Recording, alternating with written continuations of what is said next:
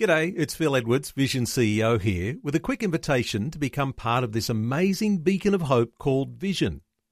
Together we can put our love into action to help people of all kinds build or rebuild their lives on the truth of God. Please consider the part you can play during our upcoming Visionathon appeal, remembering that it's your support that makes Vision possible, including this podcast. Audio on demand from Vision Christian Media. Coming up today on The Story. I set out to learn the Thai language from within the first couple of months of arriving in Thailand. And a dear friend in the first Thai church that I joined up with, he recommended to me, now, Russ, he said, if you are serious about learning the Thai language, you really need to concentrate on learning to read and write as well. And that was really quite a challenge. The Story. G'day, I'm Jimmy Colfax. Welcome to The Story. Well, it's always good to hear a chat between good friends, and that's what we're going to be doing today as Shelley Scowen talks with her longtime friend, Russ Keanalley, about his life journey. Russ was a successful pilot when God led him on a different career path. He has been taking people to various places in his planes, but now he will be leading people on a different kind of journey, a journey of faith as a missionary in Thailand. Once again, today's guest is Russ Keanalley, sharing his story with Shelley Scowen. Russ, you've only been back on Australian soil this year and semi-retired, although still doing a lot of work for the Lord. Must be kind of strange to have a little bit of time to yourself. Yes, it's not only strange, but it's also rather relaxing. After many, many years of travelling to Thailand and back from Thailand, my wife has lost count of how many times she travelled to and from Thailand, going back to the days when I was working for Thai Airways International in Thailand. Yes, you were back and forth a lot, particularly in those early years. As you say, you were a pilot. Let's delve back into history, though. Tell us first how you came to the Lord as a child.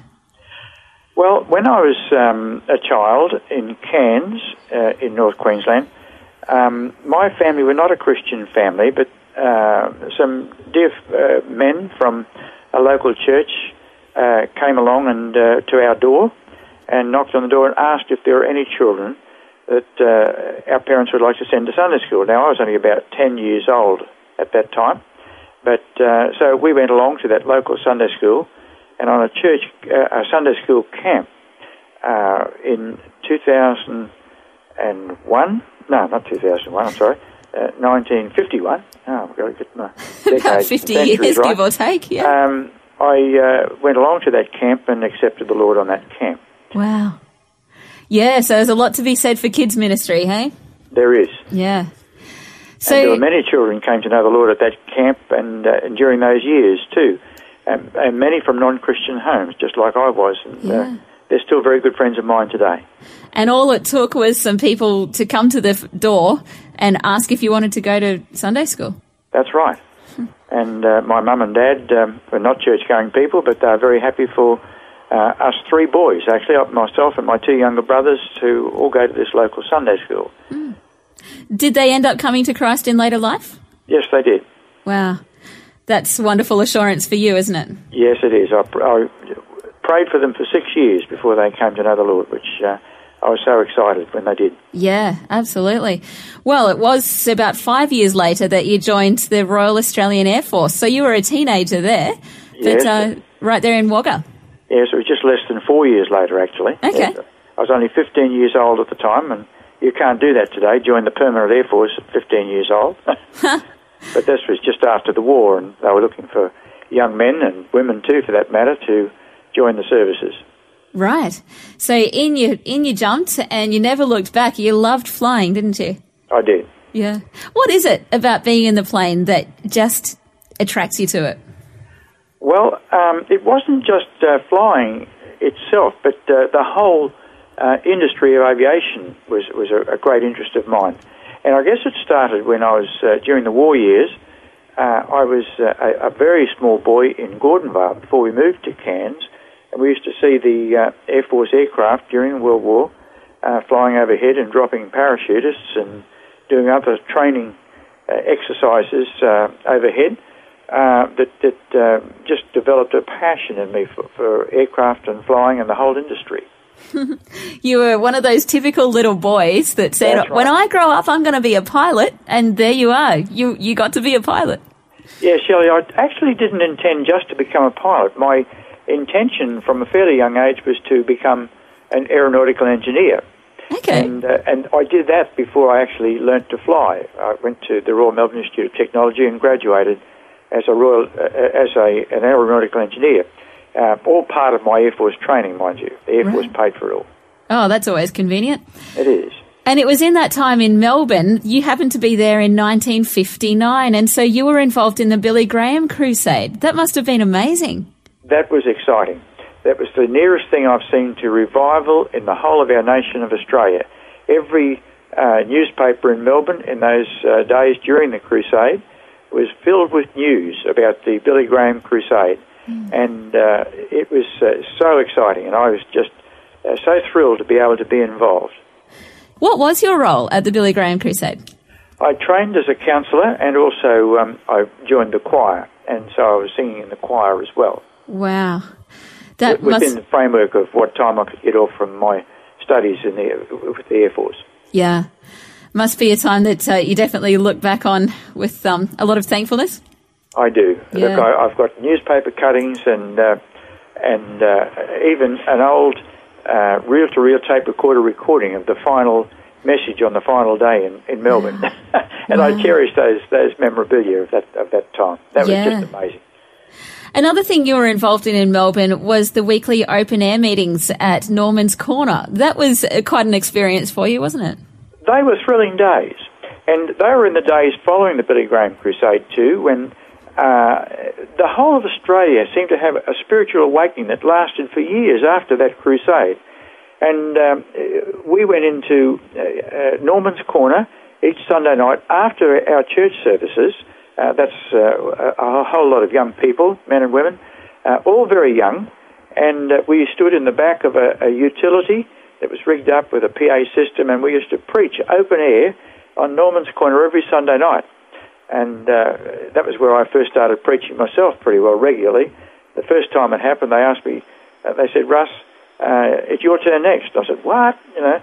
But so I cut my eye teeth learning to preach on Norman's Corner in the open airs of Melbourne in those days, when open air gospel presentations were very common in those days, because, again, probably the aftermath of the Billy Graham crusade. You were in the Royal Australian Air Force, and you were pretty young at the time. We were talking about how you first got in Wagga, and you didn't have any other Christian fellowship there. You didn't have a whole lot of leave time to visit the city. So you started reading your Bible on a daily basis. What was the importance of that grounding in the Scripture for you? Well, it was very important because I had no Christian family background, and I knew little about what the Bible teaches and so on. And before I joined the Air Force as a boy younger than 15, my only experience with Christianity after coming to know the Lord was weekly Sunday school lessons and memory verses. But when I joined the Air Force, there was no more of that, and I had no other fellowship, no church to go to, so I felt it was very important to start reading my Bible. And so I did, and I made a determination to read a minimum of one chapter a day. And that's a habit you've always kept up, isn't it? You have an amazing knowledge of the Bible.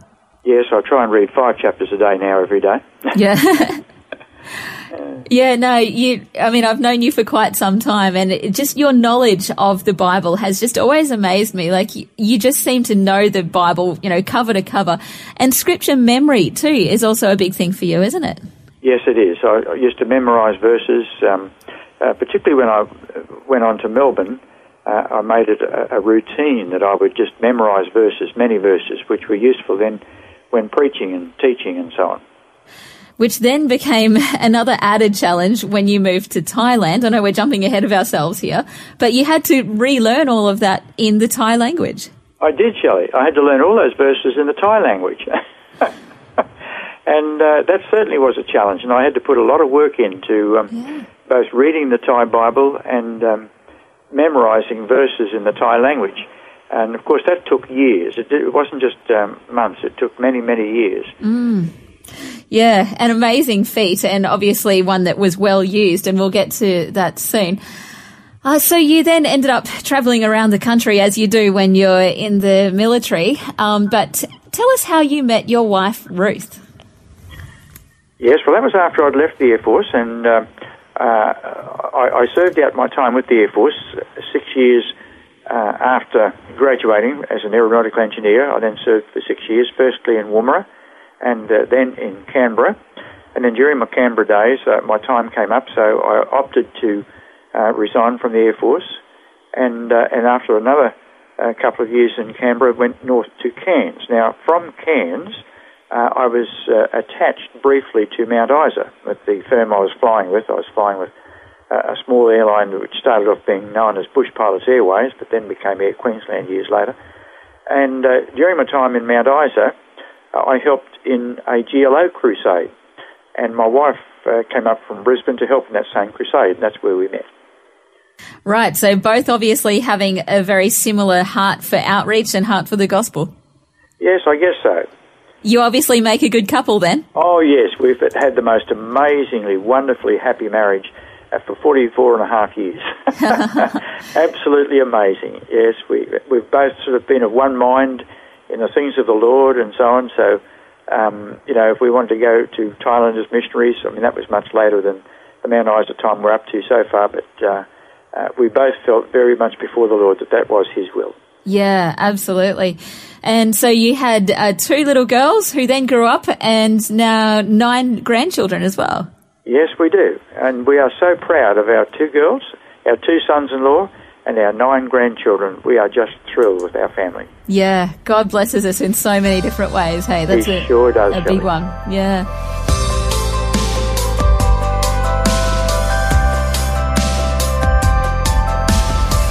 You're listening to The Story. Today, Russ Keanalley is sharing his life journey with Shelley Scowen. Next, we'll hear how God called Russ to missions in Thailand, and we'll find out about a spiritual revival that took place there among young adults. That and more when we return. The Story. If this program has highlighted something you'd like prayer for, we'd love to pray for you. Call 1-800-PRAY-FOR-ME. That's 1-800-772-936. It's a free call. Or text 0401 132 888.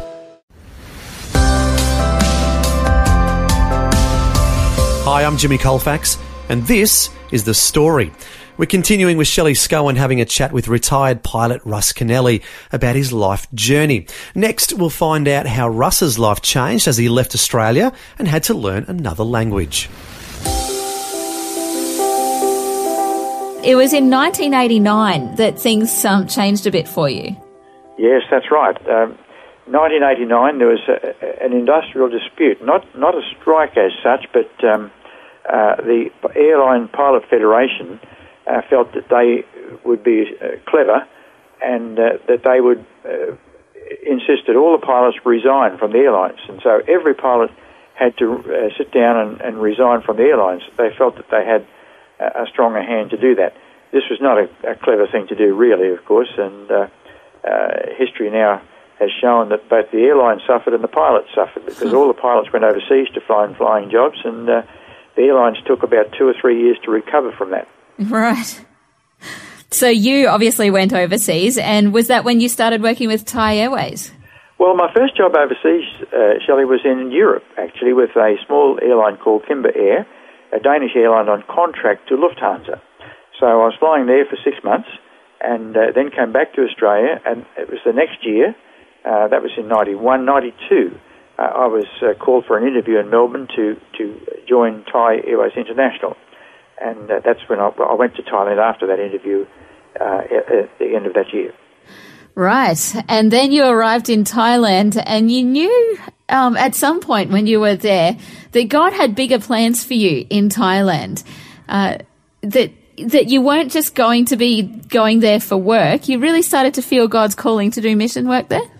That's right. Now, when I came back from the interview in Melbourne, there were many pilots going for that interview and looking for those jobs in Thailand, and there were only 4 jobs to be had. And I came back and I said to my wife, look, after that interview, I feel that the only way that I'll get this job is if it's God's will. And then 2 days later, or I think it was, I got the phone call to say, could I leave for Thailand on Friday? This was Wednesday or something. Both my wife and I said to each other, we feel that that this was God's planning. This was God's will. We both felt very much before the Lord that my going to Thailand to fly for Thai International was in preparation for us to go back to Thailand after I finished flying for Thai, because my retirement age was coming up in just a few years. And so therefore we went with the whole object of learning the Thai language, of my learning the Thai language while I was there flying, and preparing for that time. How did you know, Russ, when God was, really calling you to stop flying planes and start doing this real focused mission work there?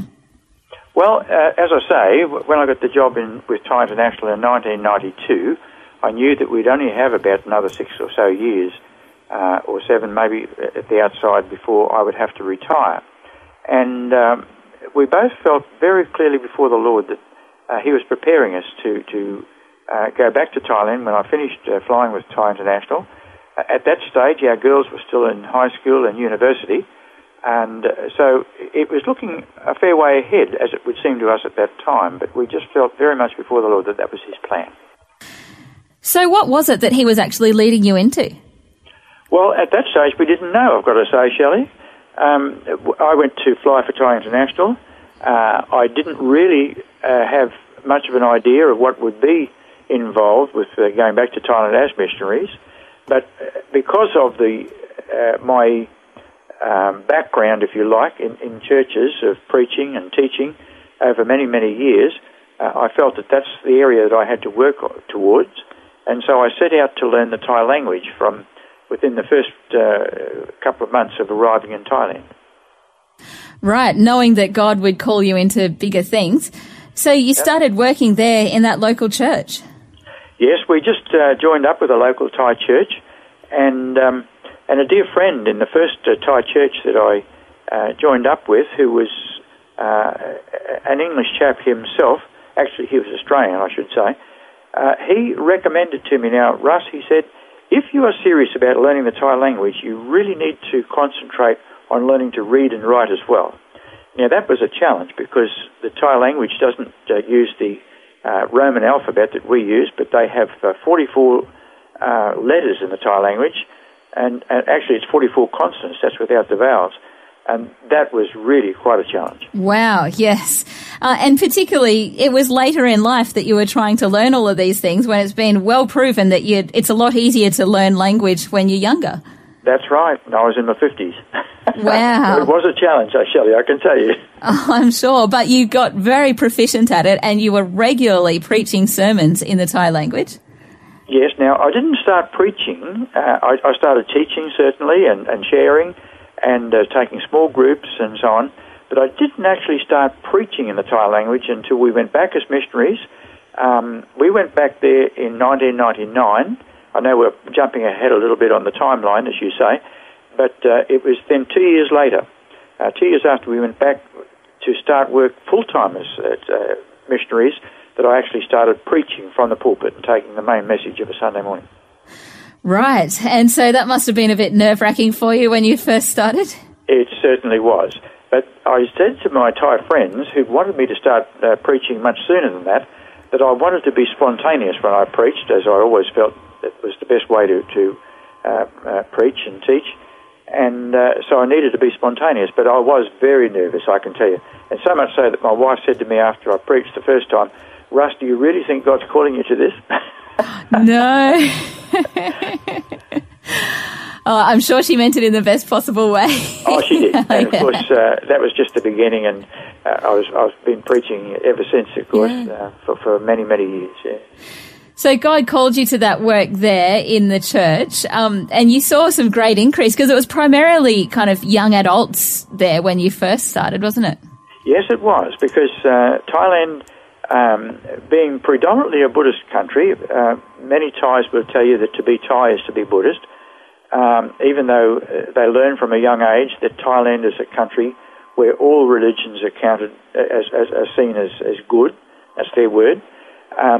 But But because of that, the gospel's been preached in Thailand for over 200 years, and yet had made very little impact until relatively recently. And it was in the 1990s, I should say, the 1990s, when we were there, that actually the gospel started to move ahead very, very quickly. And many, many Thai young people, both young men and women, mostly university age, became really keen. And they gave their hearts to the Lord and were very, very keen to live for God. And it was wonderful to see this what was the beginnings, basically, of a revival, if you like. But it was from a very small base, because there were so few Christians in Thailand at that time. Wow, so that must have been a really exciting time for you then, seeing just this Christian movement growing and growing. Very exciting. It was God at work, and we just felt so privileged to be part of seeing God at work in a most amazing way. Yeah. One of the challenges that you faced was that you were trying to get out of Thailand at one point, even back as far as, I think, 2009. You were trying to sell your condo and come back to Australia, but it took quite some time to sell. Yes, it did. And we felt very clearly that our time was coming to a close in Thailand after 10 years there. And as you say, in 2009, we tried to sell our condominium. And in fact, within 24 hours of putting our condominium on the market, we had a contract on it. But subsequently, that contract fell through because of the currency crisis that occurred in not just Thailand, but all of the Asian countries about a decade earlier. It was very difficult for young people to get finance to purchase property. But God had his purpose in that, as in all things. We packed up all our furniture and effects in 2009, sent them back to Australia, only to find that we couldn't sell the condominium for another 5 years. So we had to keep going back to Thailand twice a year for a number of months. And, of course, we continued to serve the Lord there for those 5 years, on a part-time basis, if you like, after being there 10 years full-time. God just wouldn't let you leave, hey? That's right. But we were happy with it. It was the Lord's will. We wanted to know his will. Actually, just backtracking a little, Shelley, if I may just make the comment. When we moved to this other church, which was the CBA, they call it over there, the Christian Brethren Association of Churches, we still preached in many other churches. The Baptist Church, we preached in the Mahapan Church still. We went back to our original church and preached there. I preached there. And I also spoke at a fellowship, which was very exciting, the Thai Military and Police Christian Fellowship. Now, that was exciting because there were generals whom I met in the army in Thailand. And if anyone knows the history of Thailand, the army is very powerful in Thailand. But there were generals and major generals who were believers. They were Christians. And they had a wonderful fellowship, both the military and the police. And it was just exciting to preach at those gatherings of that Christian police and military fellowship as well.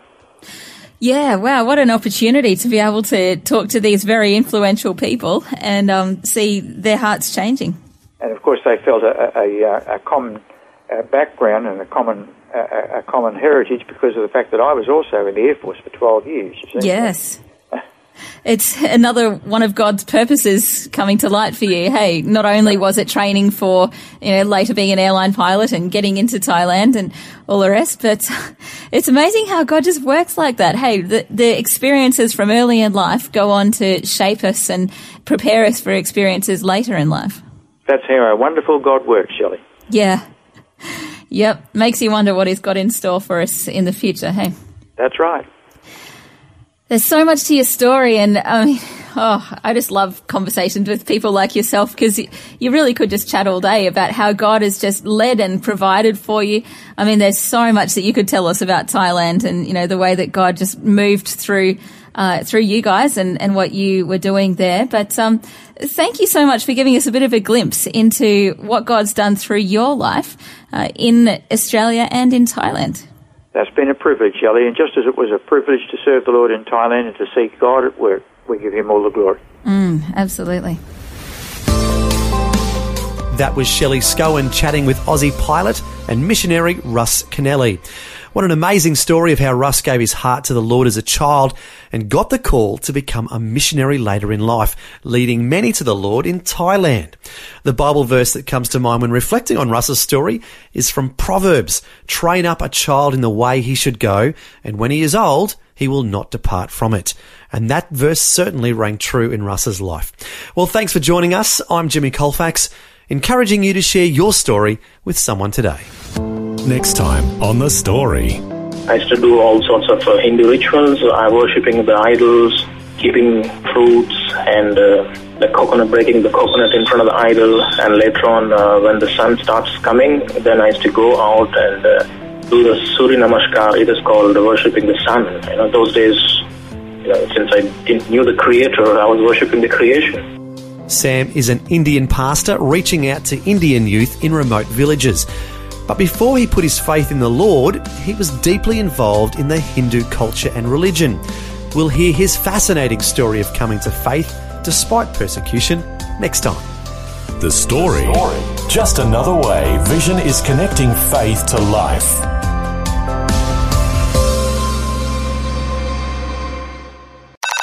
This program is a production of Vision Christian Media. To find out more about us, see vision.org.au.